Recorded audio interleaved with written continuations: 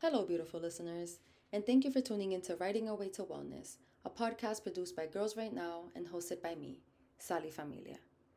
Writing Our Way to Wellness is a podcast where Girls Right Now community members of all ages, racial and cultural backgrounds, careers, and crafts engage in holistic conversations about wellness in relation to the art of writing. From avid journalists to authors committed to passing down the tools they have learned to survive the silly world, Writing Our Way to Wellness is the bridge that leads us to gentle hearts and creative minds. Hello, everyone. Welcome to another Writing Our Way to Wellness episode. I'm here with Ashley, a mentor and teaching artist with Girls Right Now, and Dr. Ijoma, who is studying for pediatrics and psychiatry, right? That's what your residency is in? Yes, that's my training program. Yes. Right. Yes. So thank you both for joining the episode today. I'll throw it to either one of you to introduce yourself. All right, I'll start. um, my name is Dr. Ijama Unachukwu. I am currently a resident physician, and my program is pediatrics and psychiatry. I've done a lot of research and a lot of community work in the mental health space, working with different underserved communities, um, in different ways, whether that be through race, ability, disability, socioeconomic status. It's been like my mission to be involved in these certain communities and just make sure that healthcare is accessible and represents all people. Love that. And I'm Ashley. I am currently an MBA student in Cleveland, Ohio. I've been a mentor. This will be my third year working with girls right now. So I'm so happy to be here joining in a different capacity. I am currently pursuing marketing, but my long term goals are to pursue entrepreneurship, specifically in the wellness space. I'd love to develop a brand and a platform to support specifically Black women around practices of self care and health maintenance. Oh, that sounds really cool. I'm really excited to get into the questions now with you both today. So I'll just jump right into it with our topic being about wellness in the Black community. How would you describe the approach the community has to, and what's your opinion on it? Yeah, there's a lot to get into this on this topic.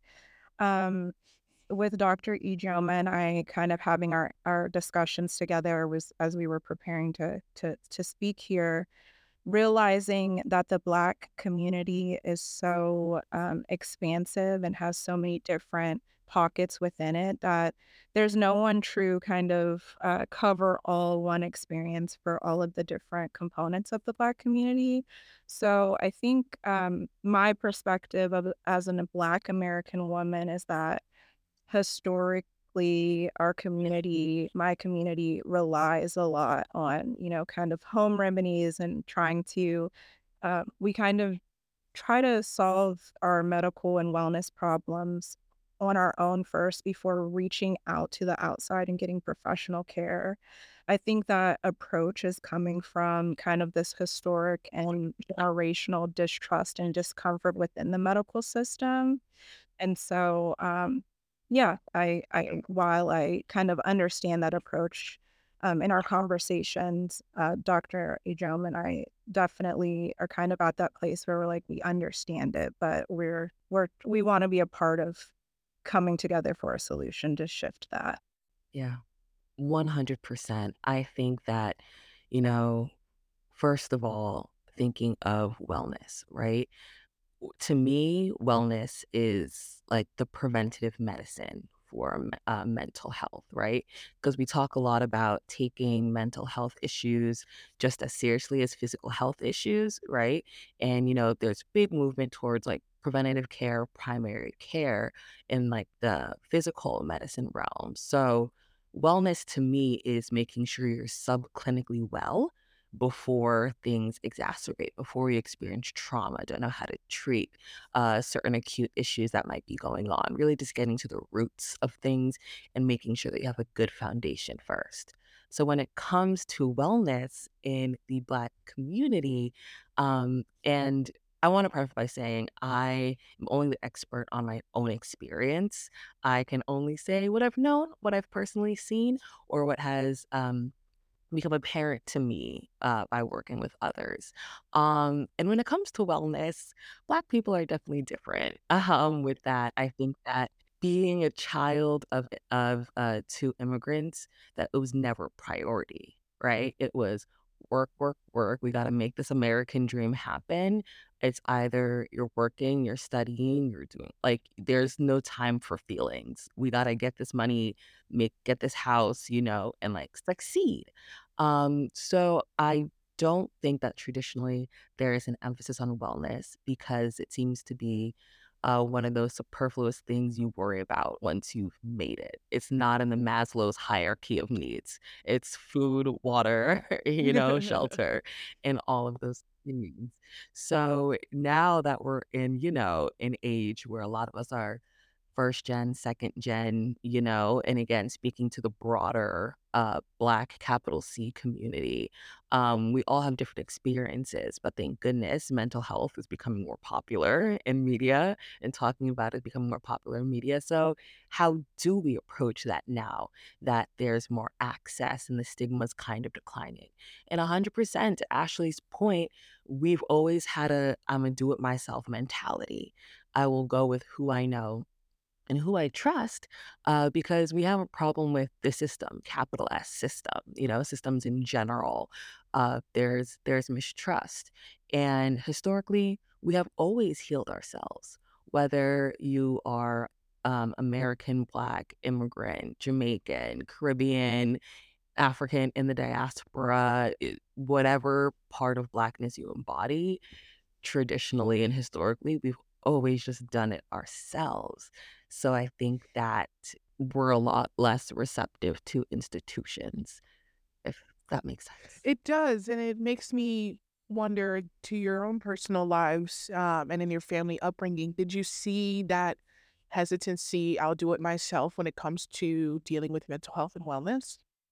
Yes. That was never really a talk in our household. And I just think like, you know, it's interesting how things are handled and looking back and reflecting on certain things. But again, it was okay, you can relax once you've done your homework. Mhm. We were a no TV, no video games on weekdays kind of family. Oh, So like no. what was wellness? What was what was relaxation? You did it when you're done with your work. Um so I feel like it was never a talk, even just like emoting and showing your emotions, you get disciplined, you start crying. Why are you crying? Why are you crying? I'll give you something to cry about. Uh-huh, So you're uh-huh. automatically told that what's the point in tears? What's the point in crying? You're already starting to build these barriers to wellness at a young age. But again, you do things based on what was modeled to you you know? So I think that I never really had to sit and think about my mental health, my wellness until college when, things get hard, you're on your own. But what was modeled in my household was joy. We love celebrations, we love Mhm. being with each other. But I think dealing with negative emotions was never really discussed much or handled well. I've definitely experienced uh, a lot of what you described, Dr. Ijoma.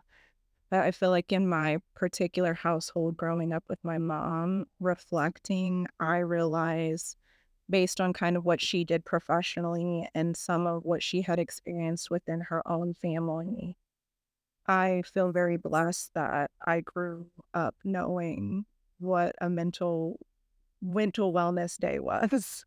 And that, it was often me turning the opportunity not to attend school because I wasn't feeling well and needed one, but that I had that language and that encouragement to take care of myself mentally, and it's not until you like you said, you get to college and you get new friendships and learn that people I guess what is normal in your household is different from what is in other households. So Mhm. that's something at the time, some of the openness to mental wellness, I didn't always. realize that that was not a part of everyone's experience, and also didn't realize the value in it Yeah. until much later, that there was this openness.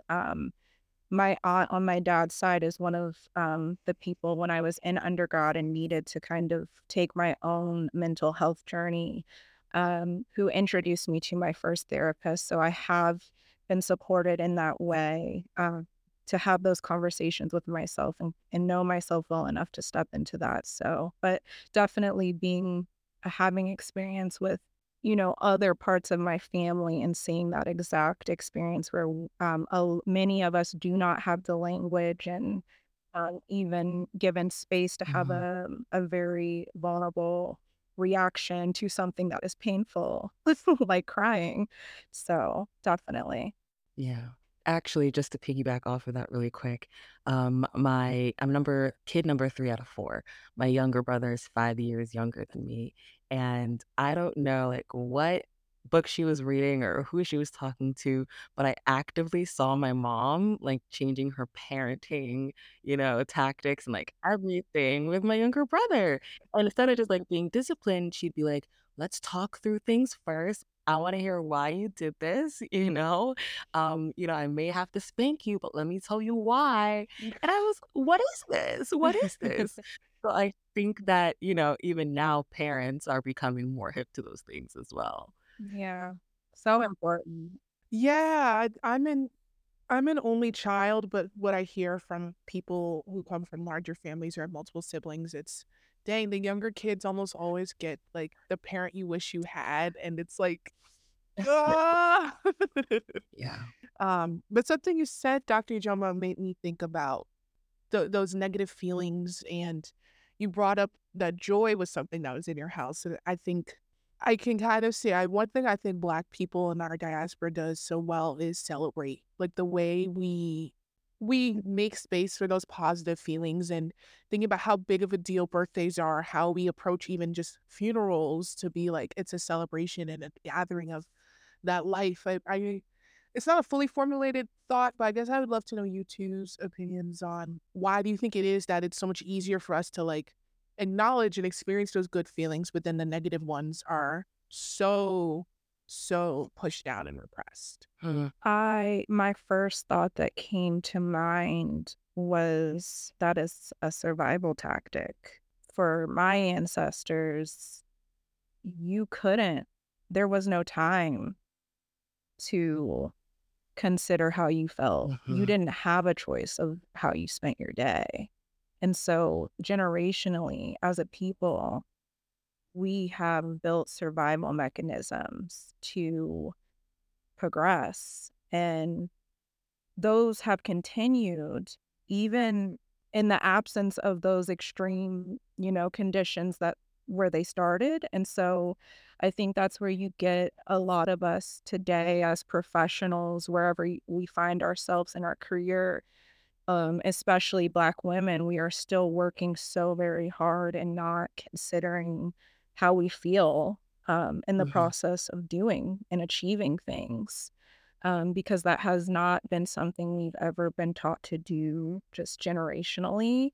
It is these conversations that we are just starting to have to kind of look within ourselves and reevaluate and realize, like, I don't need to be doing all of this. It doesn't serve me. And the celebration comes easily because that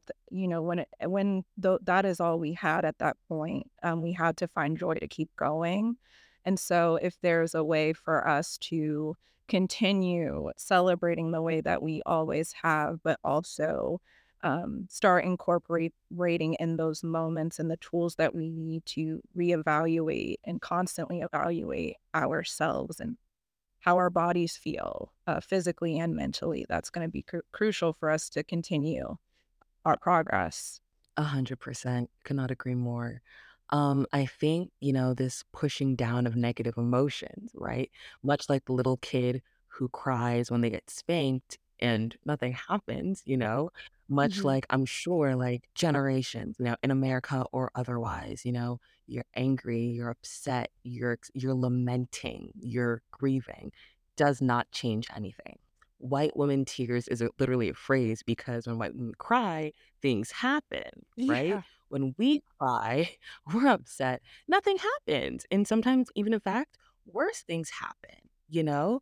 So we are conditioned, I feel like, to push those down because we have seen time and time again that it literally doesn't matter. If you cry, if you are upset, the bills still need to be paid, life still needs to move on, you know? You're in war-torn, violent areas. Okay, you can be mad, you can be upset, but again, like, there's no time for that, you know? Mhm. And I've caught myself saying that. I've caught other of my friends saying that, "Oh, I do wanna go to therapy. I know I wanna work through these things, but I don't have time for that. I'm juggling 2 degrees and a job and a this and a that." You know? We don't slow down because of that survivalist mentality. And no matter what stage we are professionally, academically, socioeconomically, there's always, like, a degree of, "I have to keep moving, I have to keep moving," because it's not enough just to walk forward. We gotta walk backwards in heels and be Black, so it's a lot. So I think when we do have the celebrations, the birthdays, the weddings, the funerals, it's a big deal. Like, I love my traditional Nigerian culture because everything is a party. There's always something to celebrate, and we celebrate big because these are the moments. These are the moments that tie us together. These are the moments, these are the family reunions, even if Mhm. it is a funeral, that's basically a family reunion. You're seeing people you haven't seen in years, you know?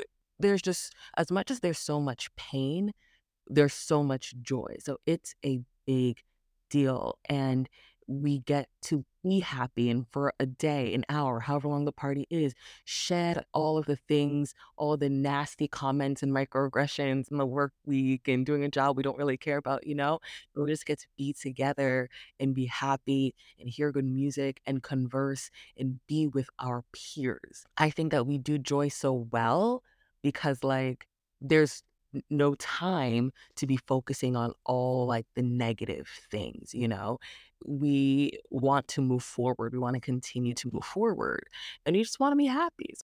One of the things that came up for me too was not that sense of not having time, I think is really also just indicative of to the system we have. And while we are definitely talking about this being a problem within the Black community, I think I can argue that overall, just like our healthcare system, our economic system doesn't really incentivize rest, sitting in negative emotions, and actually feeling it because it prevents you from getting up and going to work. Because if you sat down and acknowledged, I think I need to take away time from my job to recover from a traumatic event. Uh-oh, who's going to do this work, right? Or who's going to pay this bill or whatever. Right. Um, so I guess I'd like to talk to you two, of course, still relating, focusing more on the Black community, but maybe this distrust in the system or how there's not really even an incentive to acknowledge those negative feelings. Have you had any experiences where the system maybe didn't make space for you to experience um, poor mental health or poor mental wellness? I'm very fortunate in the sense that, I've spent the majority of my 20s in school, and a lot of institutions and universities now have, like, employee services, or will have, like, counselors and therapists and psychiatrists you can easily connect to. Actually finding a good one is a whole nother story. But again, that's these larger institutions that I've been a part of. But outside of that, right? You finally acknowledge that maybe you're depressed, you're anxious, you want to find a provider, you want to reach out to someone. It's extremely hard, Say you're working 9 to 5 or like 9 a.m. to 9 p.m., 12-hour shift, So you're working and you're coming back at night. You can't even call people, call around. Don't you have time to be searching around? So before we even get to, I got to get time off work, like, I'm, having a breakdown, like I can't go to work. Okay. But like, say you've tried to do the preventative medicine part, you've tried to do wellness, you, there's, you don't even have the opportunity to, you know, advocate for yourself and find these services because there's just so much going on. There's just so much to do. The work week is not conducive to that. And, a lot of, workplaces now will throw around terms like employee wellness, and we're going to do this pizza Fridays, taco Tuesdays, oh, quick meditation break before we start our meeting. That's wonderful, but I'm not going to be relaxed at work. I work here. Like, you want us to do a breathing exercise for 10, 15 minutes and then go back to the pile of work I have to do? Like, how is that going to help? So I just feel like, before we even get to like, okay, I don't have time need any time off work, maybe to like see my therapist today or like find some help in an acute setting. It's all the things that come before that we don't even have time for before it builds up to something greater. Cause system is broken. Very broken. Yeah, absolutely agree with everything said. Couple so much to touch on, but yes, to answer part of the question is being in a system where you don't particularly where I haven't felt particularly I supported or incentivized. And in my case, it wasn't so directly, because at the time, it was one of my earlier roles, and I was so dedicated to it and worked, I was salaried, so I just worked as long as I needed to get the work done, and I was very motivated, and it wasn't to a point that myself, had a light bulb go off that like, it felt great because I was doing the work and I was extending myself and getting good results, and it was like I was gonna keep going, but, you know, something had other plans for me, and I had to stop. Mm, It wasn't until after I was forced to take a leave from work that, and me not being able to return to my role because it was filled by the time when I got back, you can extend your FMLA and then they can hire someone else. It was that feeling, being in being dispensable, Mm. where before I was giving my all to my role and so passionate about it, and it was so entwined with my identity. I didn't know what to do when I lost that position, and it wasn't by choice, and it was as a result of my wellness getting in the way. mm, And even though I was working administratively in healthcare in a department very open to all of the topics we're talking about, it didn't even make a difference. And so for years, it took me time to process that, rebuild my self-worth separately from what I do for work. That I'm glad now in hindsight, I'm so glad that I had that experience early on so that I can reprioritize, that I can still have passion for what I do. But there's so much, my worth is so much more complex than what I do and what I am paid for 9 to 5. That I mm, learned that skill early and that, but so yeah, that was my experience. It was horrible at the time, but it taught me such a valuable early on in my life. yeah. And then in terms of the system, and we don't have time to stop and invest in an hour of therapy. The time resource, hospitals know, employees know that burnout is a real thing and it costs them a lot of money. That is why they are scrambling to do the pizza parties on Friday. We don't have the answers yet of how to fight burnout, but on an individual level, burnout will cost you the things that you are working toward if you don't address it proactively. It is costly, so Mm, we have to kind of reorient our thinking of, me taking an hour to step away from this work right now is an investment in me being able to spend the next several hours faster, better, more efficient, that in the same way you're gonna spend time in the gym to be able to do XYZ physically, that you need to do the same thing with your mind and your wellness. Could not agree more. Actually, that was such a good point. I actually have a paper that I published last year about burnouts, burnout amongst different healthcare workers during the COVID pandemic. Workers working like substance use in Philadelphia, and we broke down like the different like spheres of burnout. It's when you no longer feel like you have allegiance to the mission statement, of your company. It's when you don't have the resources to do the job that you really, really want to do. Because especially in substance use, a lot of people go into it because they've had friends, family members who have been affected, or they're just genuinely interested in like helping people. So, when we're looking at all of these domains that, make up burnout per this one prior researcher's guidelines. We're looking at the things that these healthcare workers are saying, and you just see like every little thing just start chipping away at them, and they're like, I just don't know how to do my job anymore. Like I don't feel the same way as I did when, I came in. And I didn't even think about that when I gave my answer, actually. Was this But one it's where so me? true. Yeah. Yeah, yeah. No, it's very true. Burnout is real, and it will end up being more costly.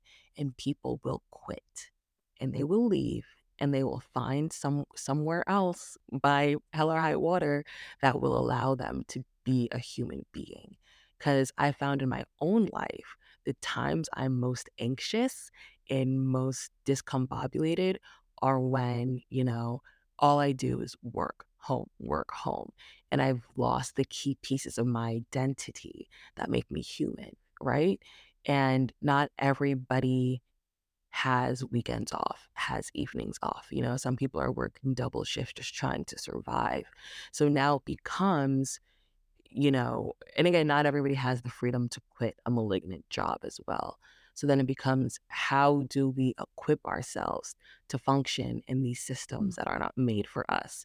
Yes, agree. And I think where this comes in specifically for the Black community is, which makes this even more complex, is a lot of times when we go into our workforce and we're spending multiple hours a day, like you said, within a system that is not designed for us, that adds another toll. Like we have to kind of, prepare and put our face on to be with our coworkers, to deal with microaggressions, all of these things. A lot of, I think, other communities, they go to work and escape and their coworkers are their besties. And I've seen for me and a lot of my friends is like there's a layer between there because we have to put on the shield of like you don't know what's going to happen in a day that you have to protect yourself against. So that adds, and then all of the stuff happening outside of work.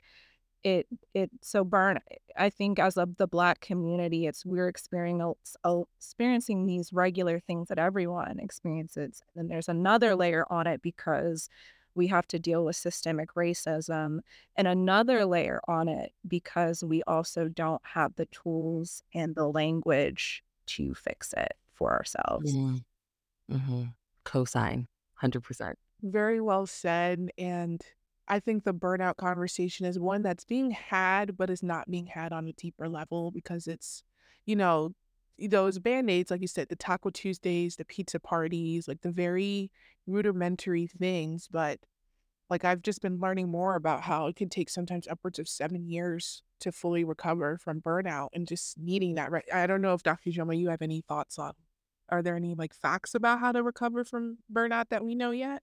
Yeah, so the research that I had done looked more into like the different factors that cause burnout. I Mhm. think that, as a resident physician, like, we all hear residents, they work onto the ground and there's no like overtime pay. Unions in residency have only very recently started becoming a thing to protect their benefits and protect their time. But I be online. I'm on the internet a lot. I love media. I love social media. I love all the ways we can learn from Black Twitter and tweets and the different scandals and the different shows. Big fan. But I am part of this like group, Black doctors group, and one of them is one of the people who posted was like a fifth year surgery resident. They're gonna finish this year, however long residency is. They're gonna finish this year, and he was saying like, I do all this work. I'm in all of these surgeries day in, day out. Like I'm tired. I don't want to do this for the rest of my life. I've basically been put through a 5-year long boot camp, and residents, we're doctors, but we don't get paid a lot. We don't Mhm. get those big six-figure doctor salaries. Um, yeah, we get paid enough to survive each year and make it from paycheck to paycheck. And he's saying like, bro, I just feel like if I go to work next week, like it's not going to end well for me. Like I'm depressed, I'm anxious, I'm always, and part of how it feels to be at work in residency, then adding the extra layer of being a minority, you always feel like you have to be on, you Mhm. know, your best face forward, your best foot forward. You have to be on. Don't say this, don't say that. Make sure they know who you are when I go to work. I always make sure I'm a specific level of presentable because I've been confused for a nurse, a PCT, every role that's not mine. So, I always try to maybe overcompensate in the way I appear to make sure like you know who I am and I have my big badge right in center. And so he was saying how he just always had to be on, ready, and just that constant agitation, that constant like stress level that's always high. He's like, I don't care if I'm going to graduate in 6 months. I need to go. I cannot keep doing this day in and day out. So we see that a lot. And it's hard because, like, especially at this level, we are living in the evidence of like everything that we prayed for. We spent how long undergrad, sometimes doing a master's or post-bac, and then doing medical school, then signing the contract for 3 to 7 years of residency, right? Like, we asked for this, but we also did not ask for this. So, right, it's not like we can quit. It's easy to quit. It's not like we can transfer to another workplace. So again, how do we manage, our dream sometimes turned nightmare, when we did come in here wanting to help people, wanting to be a force as a Black woman, wanting to be an example to, young girls, young Black girls in STEM and everything. It's really hard because you feel like you have a personal responsibility to your patients and to everybody who like helped you out along the way, but you cannot light yourself on fire in order to keep others warm. So it's difficult and it's hard, you know. We we cry every day, it's hard. It's just hard. So I'm not quite sure, what's in place um, to help that because somebody needs to do the job, right? And that's the hard part. You can complain, you can say everything that you want, and everything is valid, but it's not like, oh, I'm not gonna go in for like a month because I need to get myself in check. Somebody needs to do the job. If it's not us, it's gonna be somebody else. And taking a whole month off, even though you may need it, may push you back, and then you have to spend more time in residency when you really don't want to. So it's hard. It's just hard, and I think that we are recognizing the signs and we're remaining aware, and a lot of more research is coming out about burnout in the workplace. And I do think that's the first step, acknowledging all the different factors so you can chip away at it one by one. Yeah, I agree with what you were saying, and my experience, even though I worked within healthcare on the administrative side, a lot of my perspective is from how the hospital strategically was responding to burnout in providers. And again, I think it a lot of we are starting to see the impacts of a lot of systems changing over time. And so we are in that phase of seeing the symptoms of things that changed in the 80s and the 70s. And so to answer the question also is that where from my experience also agreeing with Dr. Ijoma that we haven't identified systematic ways to in terms of, providers within hospitals or, in the broader professional industry to prioritize wellness in ways that are actually effective. There are a lot of communities professionally that are still not having the conversation. I think in the medical field, with the knowledge that they have, the particular knowledge, it can't be ignored. And there's this huge physician and other medical provider shortage that it's at a point where people are grasping for to understand and solutions. So hopefully we see that trickle out to the other industries across fields. But I think we're all in this phase of really understanding and standing 10 toes down in the value of understanding burnout. And, the statistics that we've talked about is in creating that value in addressing these issues and communicating it to employers and the system so that they do implement interventions to support their employees. Yeah. You both said such beautiful things. And just to respond very quickly, I just find it counterproductive to be burning out doctors and putting you all in uncomfortable positions where you are high stressed and depressed and anxious, because then it's your job to take care of people. And it feels really obvious that if the people taking care of people are not okay, how are they going to do a good job at their job? Yep. It's like one of those things that is like, if anything, doctors, and I also say the same for teachers, should be living the most comfortable lives Yes. possible, because that's what our society runs on in many ways, right? Um, Uh-huh.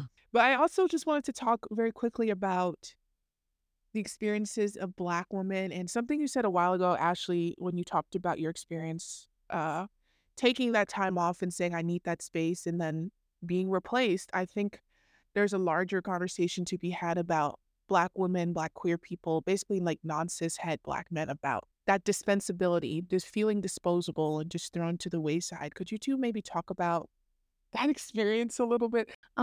Yeah, I have some thoughts, just, and this just speaks to like the stereotypes, right? Um, I remember learning in high school, you learn during World War II, that's the first time women were in the workplace and they were taking over like all the jobs that the men were doing, but like the men were out to war. So they had finally had the ability to be like the engineers, the karmic, the first time women were in the workplace. False, not for us. Black women have always been in the workplace. We've always been working. Okay. So this is where the strong Black woman trope comes, right? We're strong Black woman. We could do anything, strong, independent woman, don't need no man, da da da da, superwoman complex, all of that. Okay. So we already have that on our backs. And to a certain point, like, it's great, be independent, like, do your thing. But the fact that there's like that label, being labeled as a strong Black woman, what does that actually look like? That means that you will not receive help, you know, because you're assumed that you can do it all on your own. Don't need no man, don't need no help.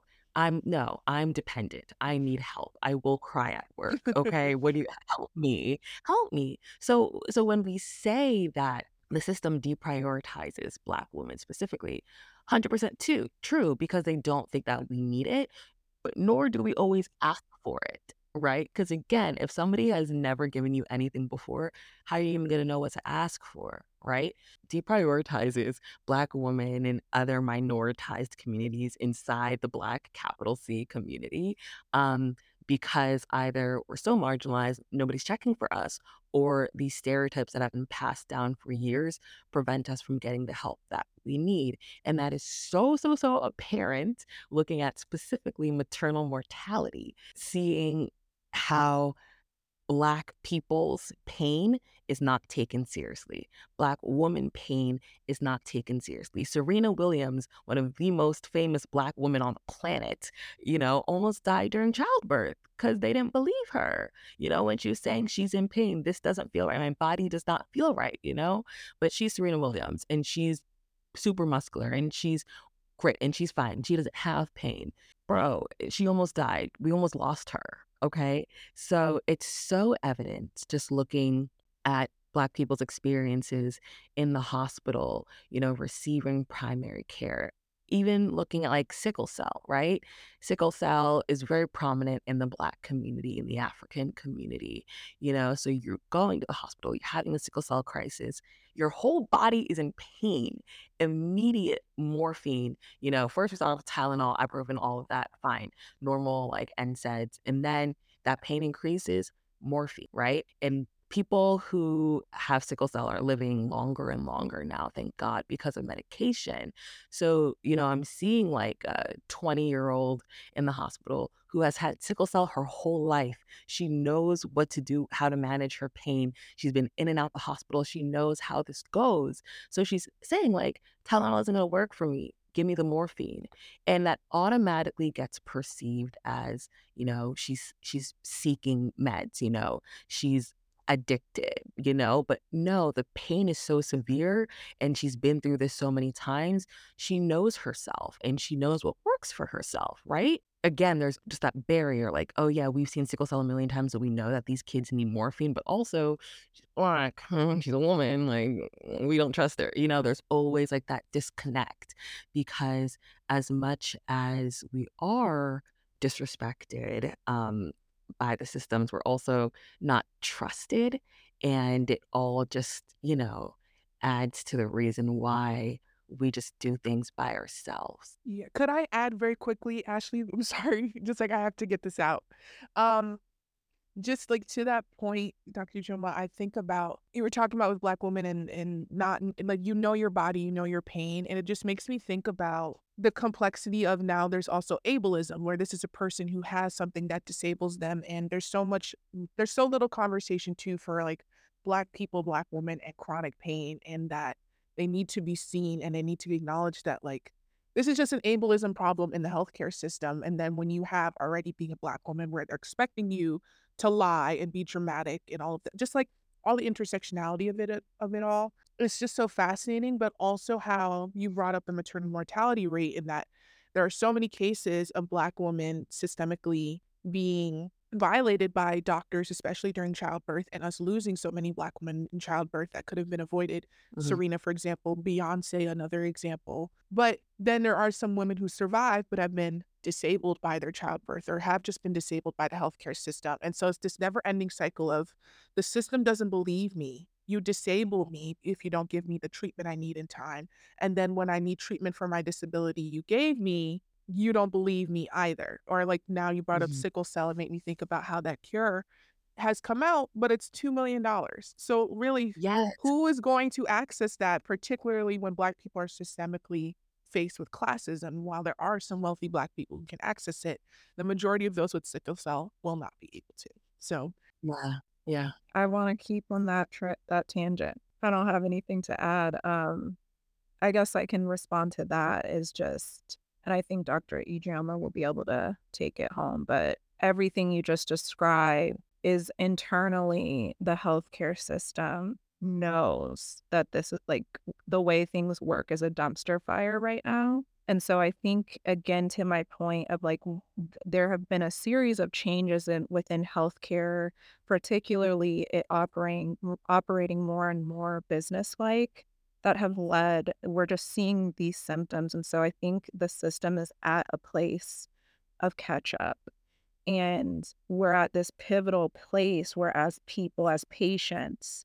where it's time for the tide to kind of shift so that we're not so we're actually receiving healthcare. It is not very much operating that way. And please correct me if anything that I've stated is wrong from your perspective, Dr. Ijeoma. But from what I've experienced and having many friends right now who are, I've been with them since undergrad and, aspiring to be a physician and getting through med school, becoming residents, becoming attendings. Um, Mhm. a lot at each stage is not what anyone expected. And um, it's hard for everyone right now, and especially people of color, Black people, to process what they're experiencing on both sides of the healthcare industry. Yeah. yeah, thank you both for sharing that. And I guess why do you think it's important that we have these kind of conversations and sharing our resources for the Black community and for Black women? Because big thesis of this whole talk, there's so much distress in the system, right? And as a person in the healthcare system, it's hard because I love science. I love evidence-based practices. I'm a big fan of a well-run research, paper and a good article.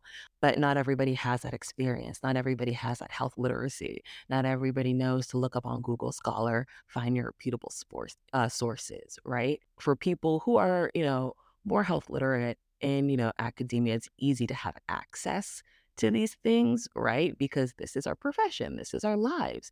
But, if you don't have that access, if there are barriers, I had a girl who was doing my hair a couple of months ago. She's early 20s, super sweet. She's like, "Oh, what do you do for a living?" I said, "I'm a doctor." She said, "I've never met a Black female doctor before. 20 something years old, never met one, you know? And here in Pittsburgh, not everybody has access to that community. So it's really important to have these conversations amongst ourselves with other people because you gain exposure, right?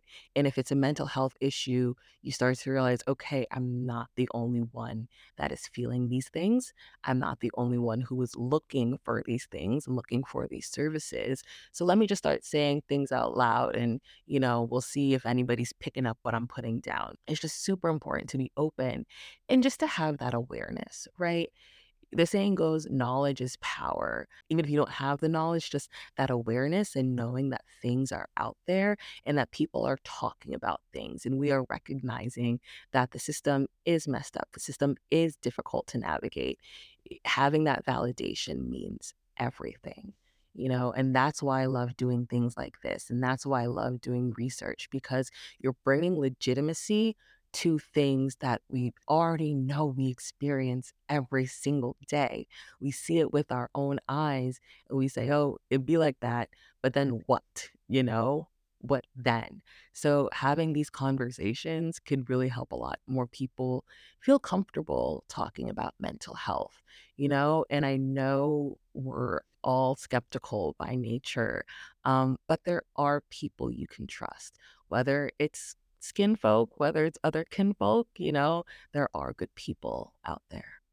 Agree. Agree. I think this particular conversation could have gone so many different ways, and there's so much to speak on this topic. It naturally turned into this kind of conversation on the state of healthcare because that's the way that you access a lot of wellness. Like you have to seek professionals. So much of what we shared was that there's no solution yet. And so we need and the experts, all of the experts, that the people, the decision makers haven't figured the answer out. So all of us have a perspective about what's going on, and that's valuable. So the more that we're having these conversations, the more that we can inspire each other. And you never know who's going to come up with something that could be a major shift in what's going on. And we need all of our collective work to come together and make these systems better for all of us. I think that's what I will leave with because I love what Dr. Ijeoma said on the side of like personal wellness. And I just do want to piggyback off that. I think that the capital S system isn't great. We're a huge country, we're a huge community. It doesn't always look out for the individual, but I think that looking for resources in your lowercase c community, where you live, where you work, however you intersectionally identify, I think there's a strength to that because there's a lot of nonprofits, grassroots organizations, YMCA, even if you're a religious organization, your church, your mosque, like your whatever, I say support group, they might say ministry. We have a women's ministry. We have a widow's ministry. You know what I mean? Find your smaller community because looking politically, or like in the healthcare industry, widespread movements, widespread national institutions or national laws don't really help every little person because smaller communities, bigger change, more of a chance that something is more tailored to you. So, even though you can't Google and always find like national database or statewide database for therapists or anything, if you talk to enough people in whatever community you identify, um, and you can start to find some things. For sure. Yes, I mean, I think that's a great note to end on. And thank you both for having this conversation with me. Thank you to everyone who listened today to this episode, and we'll see you in the next one. A huge thank you to Catherine, Ashley, and Dr. Ijama for fostering such a fruitful and authentic conversation about wellness in the Black community. Thank you again for joining us for another episode of Writing Our Way to Wellness, a podcast published bi-weekly on Thursdays.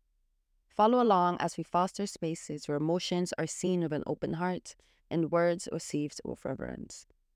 Make sure to never miss an episode by subscribing to the Girls Right Now Substack at girlsrightnowmedia.org and catch us wherever you get your podcasts. This episode is a production of Girls Right Now. It was recorded and edited by Catherine Dustin and produced with the support of Sally Familia and Lonnie Kura. Thank you always for your time and energy, and remember the value of your smaller community.